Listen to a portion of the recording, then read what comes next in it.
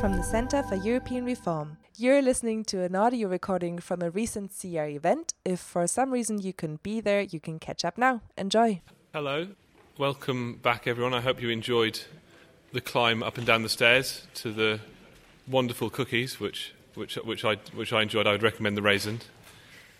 We're here for the second panel, which we're going to sort of take a focus on clean energy markets across Europe, both what's needed to ensure interconnectivity, but also what's needed to ensure that it doesn't undermine our climate ambition and indeed contributes to achieving our goals. And I think this is an interesting question in the context of the sort of world around us, the external factors, but also the internal factors within the EU, where I think if you look at the policies of different member states, you actually see quite a lot of divergence, be it the nuclear phase-out in Germany, which causes some complications, to Polish attitudes to coal.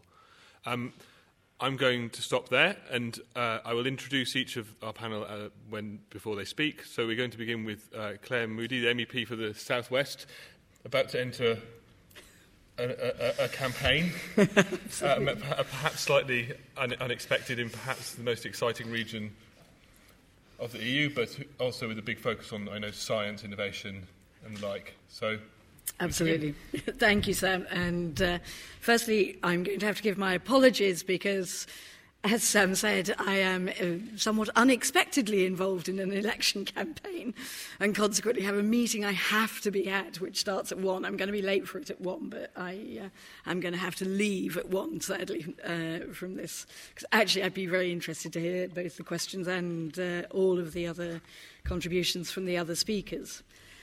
So what I was just going to talk about quickly is the energy union and how that is part of this debate.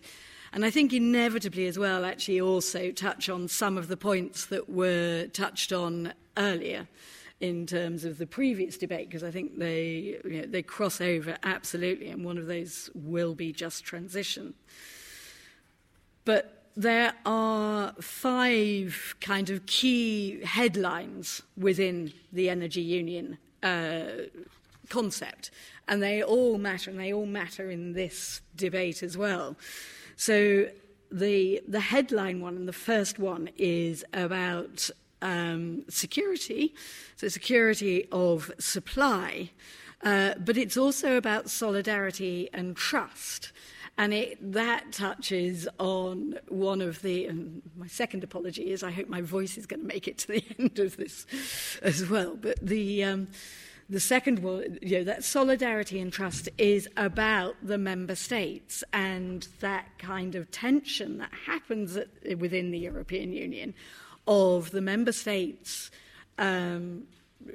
individually and particularly in energy being very protective of their own determination, of their own mix on energy supply, but also that kind of trust relationship of the information sharing and all around, and interreliability, interconnectedness I'll come back to as well.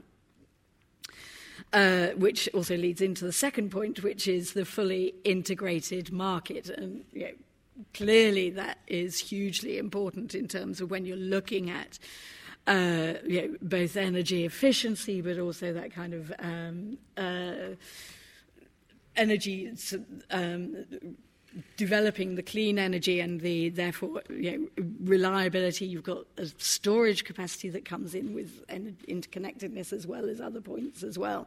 So that is part of the fully integrated market, and the current target is that each member state, every member state, will have 10% interconnectors as part of its energy supply as well.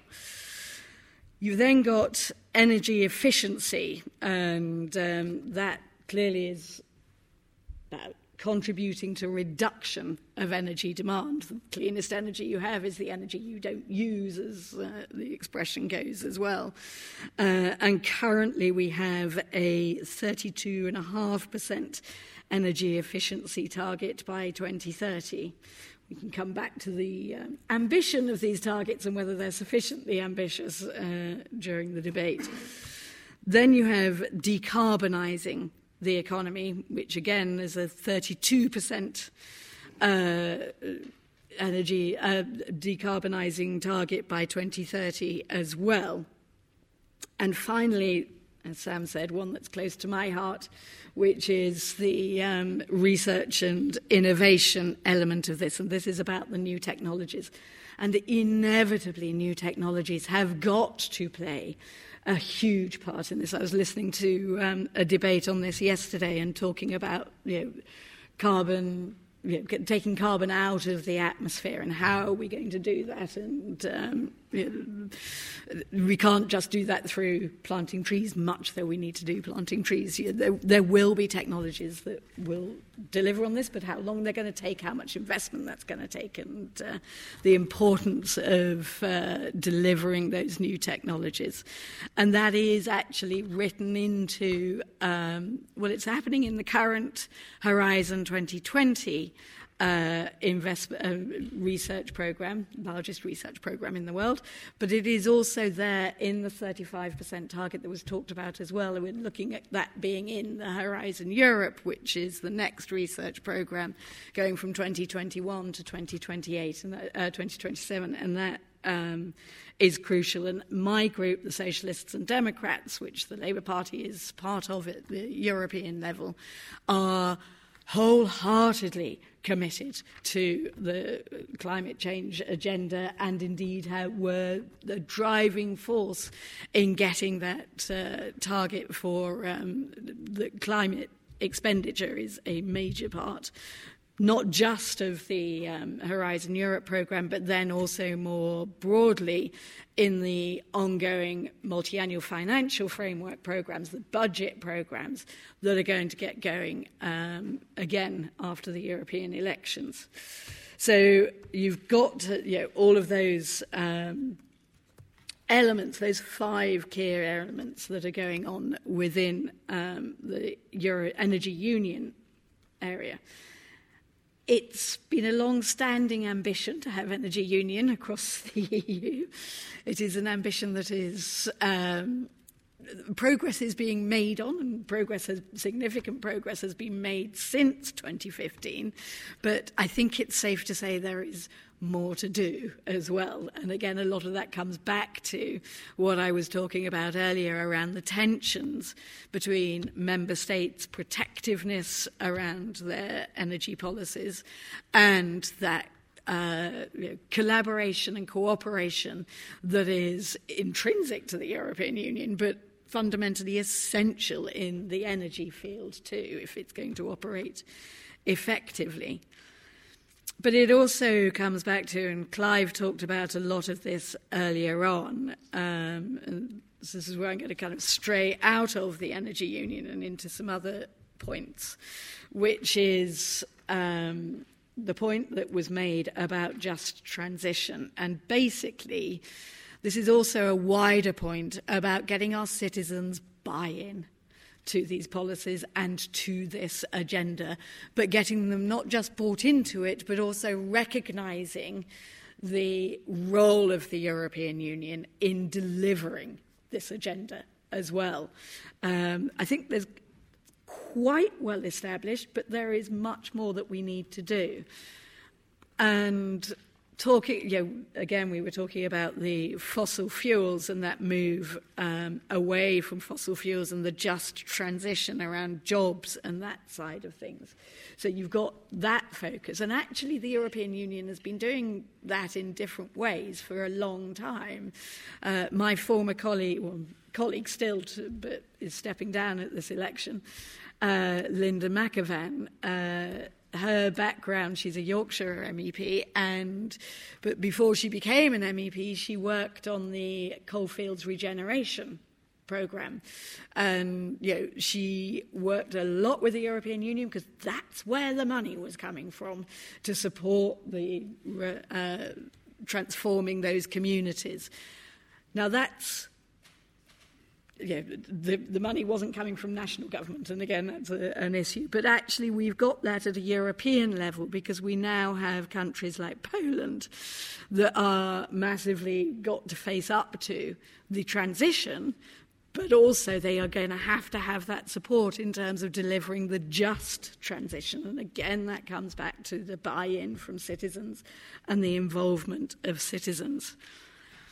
But also in terms of the transition, it is also then about energy affordability. And it's about, again, that kind of being part of the agenda and the package that we're working on. But, finally, on this point, it is then massively about this has to be part of our debate when it comes to those populist parties that we are dealing with and are going to be facing in these elections and going to have to be dealing with in the next Parliament. I think it was Charles who said earlier that there is a massive crossover between some of those leading populist politicians and climate change denial. And we have really got to be on the front foot. There is no ceding ground. We do not have time to cede ground, never mind the politics being right for the ceding of ground. So this I see as one of being one of those frontline issues that we have in the politics coming up. So I'm conscious I don't want to eat into all of the time, because not least because I'm going to have to go. But there are, very quickly touching on, this has got to be budget mainstreamed. I worked a lot in the budget area on gender mainstreaming in budgets. Climate mainstreaming has got to happen in budgets as well. It's that accountability and that measurability and that outcome deliverance that you can get through budgets.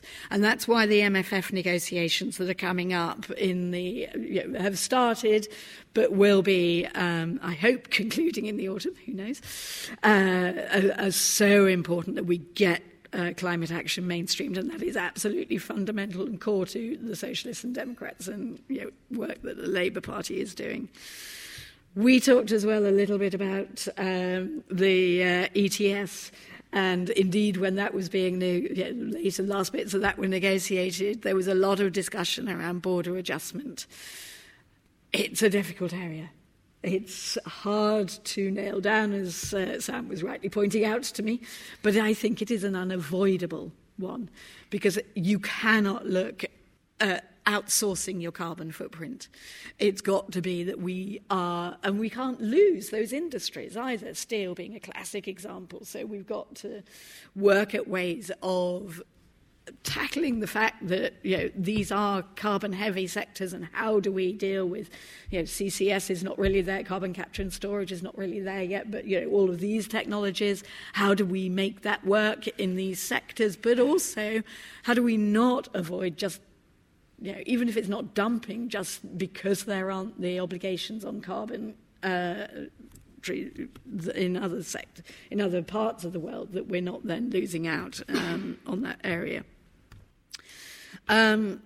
And when we are looking at this, there's also climate diplomacy, which kind of touched into the Paris Agreement. It touches into, its member states. It's a UK thing as well as an EU thing, and it is a really, really important area in terms of both the leadership role, the advocacy role, but then also actually the support role that we can play in the rest of the world, because this feeds into another high-profile issue a couple of years ago, but it is not an issue that's going to go away, which is we are going to see much more migration as a consequence of climate change, and consequently we therefore have this role to play in the world as well. And finally, and I would say this because I'm Vice Chair of the Security and Defence Committee as well, there is the geopolitical environment that we're operating into. And just in the last 24 hours, developments on Nord Stream 2 and the regulatory framework around that. And I think the Parliament and the Commission are working in greater concert on this than some of our member states, and it's some of the member states. So, the geopolitics of our energy supply is really crucial as well. And again, that naturally feeds into that, creating our own renewable supply and development going forwards. So that was a lot that I kind of skimmed over the surface of in introductory remarks. But thank you very much, and thank you for the day. actually. It's very interesting. Thank you very much. Lisa, so Lisa, to introduce you, is let me just get the title just right, Senior Policy Advisor at E3G, a group that I actually know quite well from a former life, and I think are excellent. And I'm very interested to hear your thoughts. Thanks. Do I need to press anywhere? No. I think Okay, it's just on. great. Thank you very much for the invitation. I also think it's an excellent discussion to date, so looking forward to that and hoping I can live up to your expectations. I wanted to start with a hypothesis that we've already heard this morning, just to explain the context before I get to 2 points about really what we need to do differently going forward. What's next? Not that everything was wrong in the past, but we need to shift gears. The hypothesis being we've done the easy bits in Europe and the energy union, but getting the next bit is not only difficult, or more difficult, but it's also getting the next bit right is not only difficult, but it's vital. We've done quite a comprehensive reform of the electricity sector in Europe with the clean energy package to support decarbonization, but we had lots of tailwinds when that happened. I think politically we had falling costs of renewables, we had the decoupling of emissions and energy intensity from growth. But now we're entering a next sort of phase of decarbonization, and we need to reflect that in how we think about our systems and policy making. Most importantly, policymakers need to be braver, not only catching up with what's happening in the world, but actually driving it. We've mentioned already the European Commission's proposed strategy for climate neutrality by 2050. That means we're not only changing the way we generate electricity, we're really looking at radical efficiency, electrification, but also transforming the way we heat our houses, industry works. We've talked about that. This is, of course, really difficult in a climate of political fragmentation that we've also talked about already. Being brave is much harder if you're managing a very unstable coalition government. So we need to think really about what is there to gain for us as Europe. We've mentioned global competitiveness. We've mentioned a socially smooth transition, and we had a question about European cohesion. I think that's how I interpreted it. It's about Northwestern Europe going ahead with this, but Eastern Europe or certain regions being left behind. So this is actually a question that's quite vital to European integration, and I think we need to understand it and frame it like that. What does that all mean? I think if I were to choose 2 priorities, I think it means 2 things. One is we need to think about our systems and institutions, and are they ready to deliver something as comprehensive and cross-sectoral as we're looking at for the next phase of decarbonization. And the second is precisely that one of, is there an economic and social opportunity for everybody? And can we stop talking about what I call net aggregate figures of jobs, because I don't think anyone identifies with them. So to talk a bit more about the first one, 2050 is a long time horizon. There will be a lot of uncertainty built into the system. There's lots of different pathways of getting to climate neutrality, if we accept that's where we're going to get to, but I'll park that for now.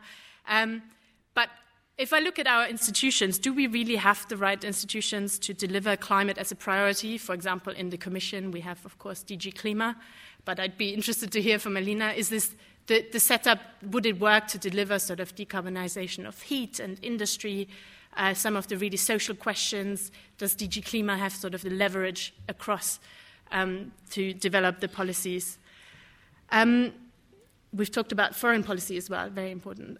Do we have the conversations, the data, the models to design such a very integrated energy system, which is about heat infrastructure, gas infrastructure, electricity infrastructure, different sources of security, different sources of supply, energy efficiency? It's all very different matters handled at very different governance levels as well. Some of them are very decentralized, some of them are actually very centralized, like big import pipelines. So I think actually we have an opportunity here as well with the new commission coming in. We can think about system design and how we frame questions. And just to give you an example, and because it's in my comfort zone, I work a lot on the future of gas. I'm going to talk about the future of gas. If we look at the 2050 vision proposed by the European Commission, this would have major consequences for natural gas as it is. It would represent about 3 to 4% of final energy of Europe's energy consumption by 2050 if we went for the 1.5 pathways. Currently, it's at about 20%. So that's a radical transformation of our infrastructure, of potentially houses. Gas is used a lot in heating houses, but also of our industry. So how are we going to get there? We know an endpoint, a rough endpoint, but the transition is really from A to B is really the politically difficult question. And that means we can't only look at energy in isolation because the gas question is one of foreign policy, very much so. Russia is, of course, the big elephant in the room here, but not only, also the Georgia, Azerbaijan, the Eastern Mediterranean.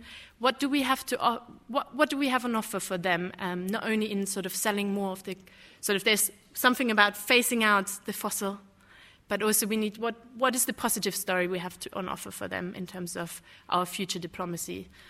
What's the sort of jobs, the political gains in there for our strategic partners? But also in how we plan infrastructure, we're still having the same process for defining priority cross-border infrastructure in Europe. That's not aligned with this vision, this future I've just outlined. It's largely selecting gas infrastructure. It's very bad at selecting smart grids, digital small-scale, decentralized infrastructure.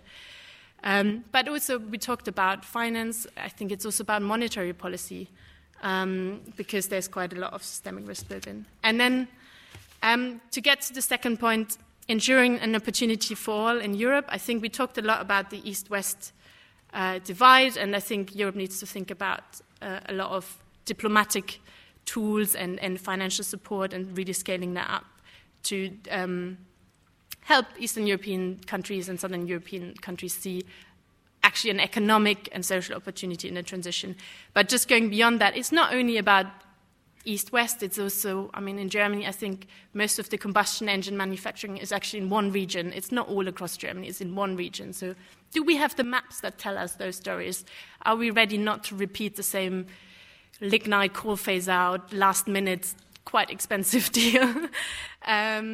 Do we have that sort of anticipation for the next transition ahead, which is in the automotive sector, Spain, a lot of the sort of combustion engine manufacturing is in Spain.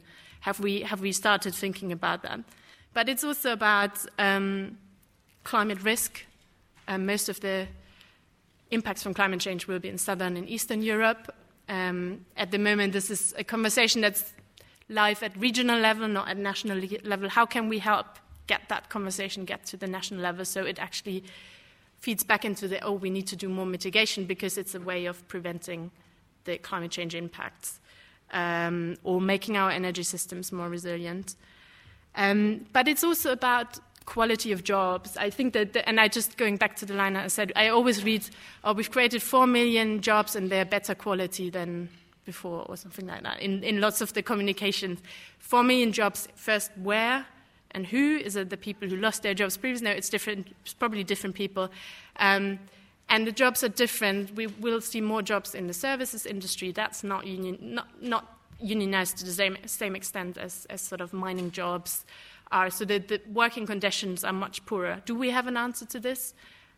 This is going back, loops back to we need to think about structures because it's a question of the climate question also, or DG Klima also working with those working on working conditions across Europe, social policy, and the like. So I'm going to wrap up here on the overall question. I think we were asked to talk about Brexit, but I don't know if I have time, so I can park that for later.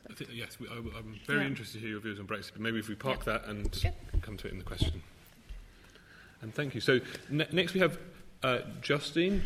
I want to make sure I pronounce it entirely. Jostein. Jostein. Perfect. Jostein, who I know has thought quite a lot about sort of the regulatory environment, market structures, and I've when I was looking at your profile, I've seen have advised on quite a few cases to do with energy around Europe and the like, and I'm very interested to hear what you've got to say. Well, great. Thank you very much. Thanks for having me here today. Obviously, the clean energy package looming large, and lots of other reforms coming down the track as well. It's as an economist specializing in the energy sector, and also with some involvement in European and UK energy market reform and regulation. I think I would need to sort of highlight that obviously we have come a long way since the first liberalization packages that were adopted in the late 1990s. 3 successive packages of directives and regulations obviously have built a more harmonized internal market for electricity and gas. And also it has fostered more competition, and that has been introduced successfully along the way. And of course, in this period as well, in the last 20 years or so, security of supply and environmental objectives have also risen, of course, up the agenda. Indeed, one of the lessons, I guess, if I were to sort of think of it this way, from the electricity industry kind of reform process altogether over this period, I would say that the competitive markets alone don't deliver reliable and diverse energy sources or supplies. They don't naturally lower emissions spontaneously, and obviously end-user prices will be what they'll be in a competitive market as costs are passed through to the consumer.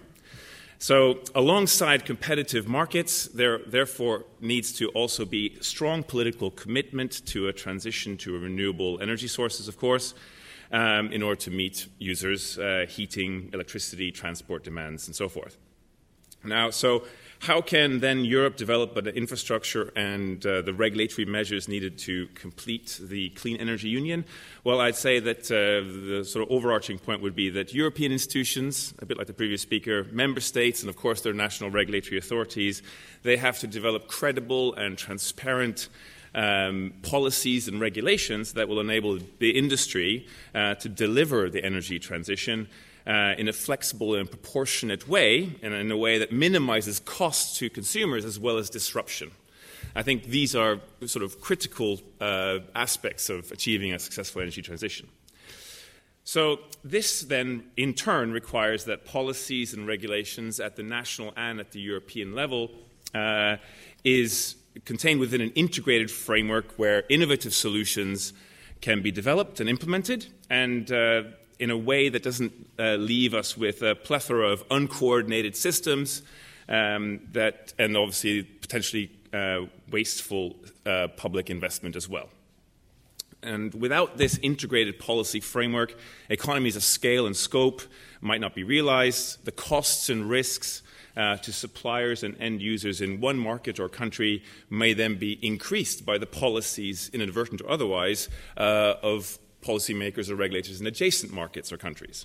And of course, this could also then lead to higher greenhouse gas emissions than otherwise would be the case, at higher costs and with less reliability and availability of energy. So altogether, there's a lot to play for.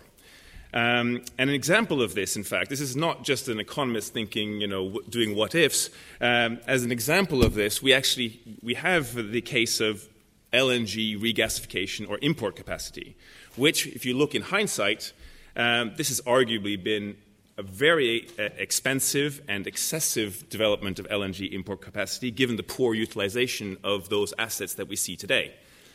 Of course, given the political implications of relying heavily on Russian gas supplies, clearly a number of European countries have favored diversifying their supply sources and with recourse to LNG. And there are today roughly around 28 or so large-scale LNG terminals that together will cover 40% of European demand for gas. Now, at the same time, further terminals are also being approved or are in the course of construction. And with a historic utilization rate of around 20%, obviously regasification capacity is not going to be a limiting factor for the use of LNG in the future. There are going to be other factors, like, for example, the price differential between LNG and piped gas that will be determinative of that as well. And so the low level of utilization of LNG capacity as an example of, let's say, low utilization and wasteful investment in infrastructure in the energy sector more generally, gives rise to a significant risk to the European energy transition, because if there isn't, if you like, coordinated investment, if there's wasteful investment, then clearly the investments if they're not sufficiently well integrated, this will then result in falling utilization, higher costs to consumers, and overall this would then potentially could be driven to the point where infrastructure becomes unaffordable. We see that in some countries where policymakers are clearly concerned about this. And the consequence of that potentially then could be that end users or businesses then try to avoid the fixed costs associated with paying for all these assets and bypassing what otherwise would be completely serviceable or usable energy infrastructure is obviously wasteful, as it could increase the overall system costs, and it would have potentially very bad consequences for vulnerable consumers who are then not able to bypass these costs and to adopt different sources of energy. On the other hand, adopting a rigid and centrally planned approach to infrastructure would, taken to the extreme, could also frustrate the development of innovative solutions that then drive down costs. And so, therefore, there is this sort of balancing act to be struck between having flexibility on the one hand in the development of regulations and at the same time having the necessary degree of system planning and integration overall. And doing all of this whilst then diversifying supplies, encouraging competition, driving down costs, that is a major challenge, alongside, obviously, the question of which pathway and so on do we take. So I would then suggest there's sort of three, possibly four kind of areas to focus on. One is reform of market design, enabling new models of infrastructure access by new service providers. Thirdly, harmonizing infrastructure access tariffs and charging. And finally, also providing stronger incentives on network providers, in particular transmission system operators, the national grids, if you like, for electricity and gas, to develop the innovative solutions necessary to reduce overall system costs. Specifically with regard to market design, I'd say that obviously the precise options, the precise configuration of the market will be left to European member states or national governments. And that is as it should be, because obviously these market designs, in terms of how much retail, what kind of wholesale market competition, for example, to have, how much of what kind of cross-border solutions should be adopted, these are all things that need to be decided upon in the context of the natural resource endowments of those countries, and obviously any number of other political and regulatory and other cultural aspects that are present in those countries.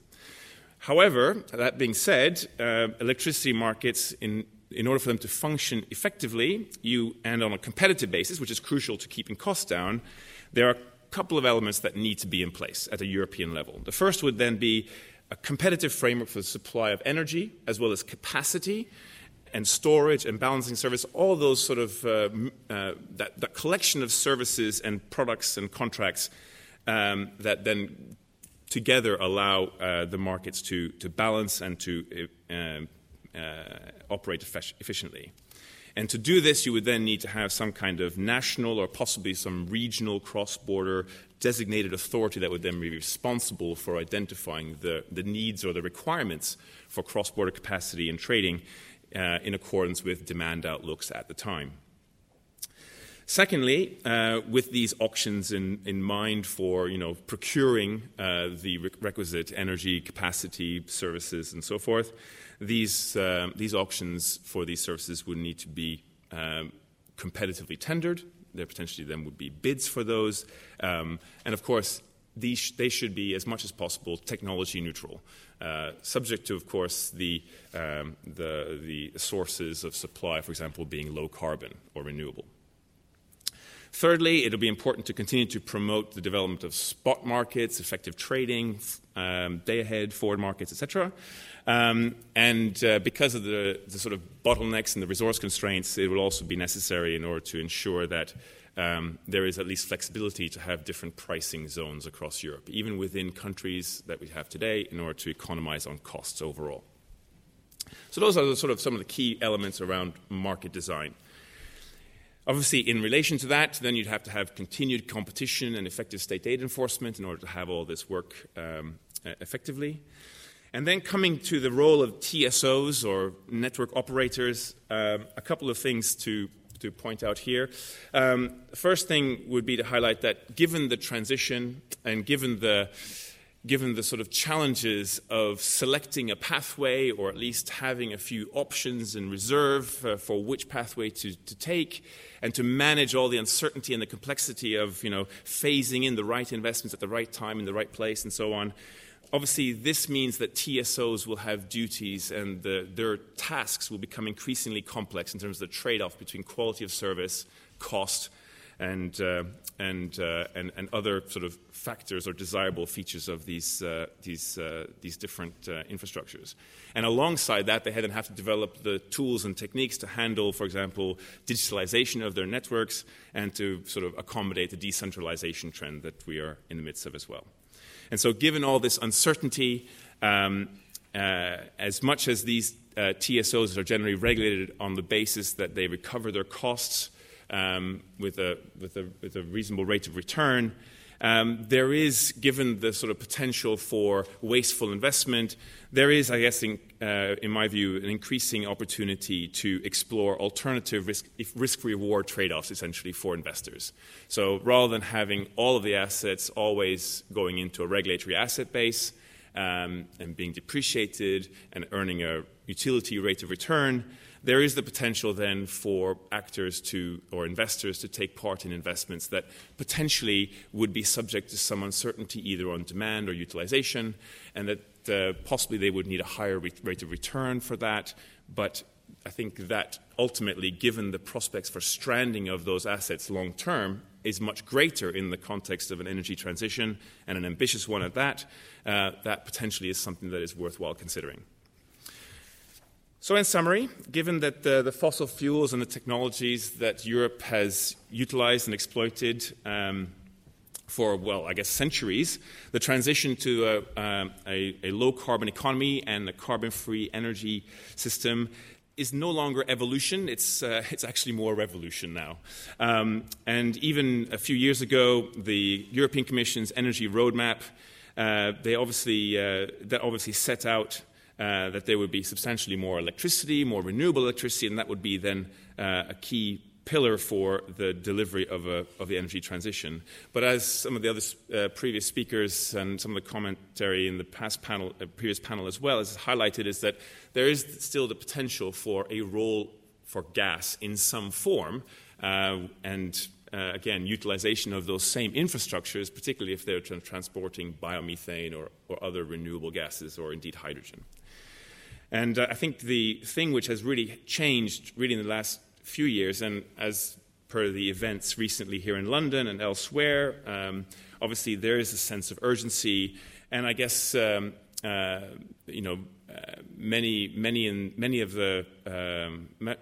of the public's opinion, I guess, is sensing this urgency and also has a sense of expectation around the Paris Agreement and being able to fulfill, if you like, the energy transition quickly.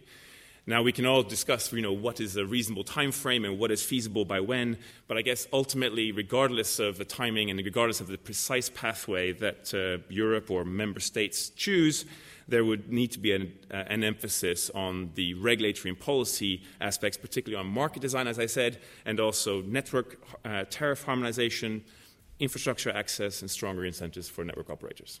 Thank you. Thank you very much. I'm going to open the floor to questions in a second, but I just want to come back to Lisa, because I know you have done some thinking as to how does the UK plug into this all after Brexit. Is it possible to do so? Is it dependent entirely on the future relationship and the like? And I know you've got some thoughts. Sure, yeah, happy to comment, although I would never compete with your knowledge on Brexit. But I don't know anything about this. But I think a lot of it is, of course, dependent on which future relationship we'll settle on, and will we be trading electricity in the same way? Will we be covered by the ETS? What I did want to say now, rather than going into all the different scenarios, is there's things irrespective of that we should be doing, and that's that's really finding areas of positive cooperation between the UK and the EU. And just to name a few, there's of course the overall climate cooperation under the Paris Agreement, where the UK has been a leader and pretty much wants to continue to be so. They want to host the next climate conference. There's something around long-term planning, where the UK holds a lot of expertise through the Committee on Climate Change and Institutional Design, which I think is more and more in demand in Europe. So I think creating those diplomatic relationships and exchange of best practice and intensifying this is very important. A second one is the development of offshore renewables and the North Sea's grid. Of course, that's quite dependent on how we're going to trade electricity, but I think in the medium to longer term, this is something where the UK and the EU really need to cooperate to maximize the offshore wind potential that's out there.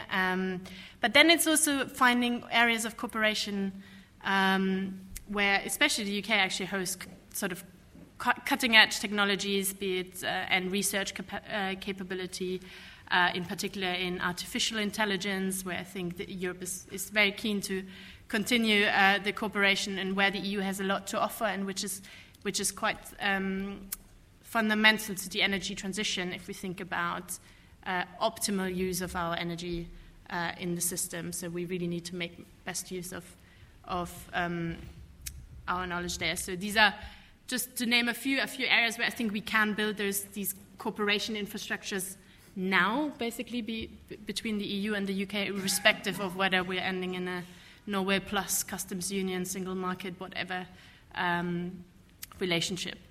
Thank you. So, Jostein, my question for you is because I really appreciated that you sort of laid out some sort of 4 concrete proposals, and in the sense of what's been happening around here over the last week, I feel the sense of urgency has started to sink in, and I know my fear with climate change has always been this assumption that we all assume it's linear, that just it gradually goes up, and I always worry that there's an inflection point where actually trajectory changes and things get worse much quicker. So my question for you, and this is probably a big one, is you've laid out, I think, some proposals that could help in the context of the energy union. Would these be sufficient by 2050? And could it be done quicker by 2025? And what would need to happen? What would government actually need to do? What would the EU need to do to make it happen at that pace? Okay, so 2025, I think is just not practical.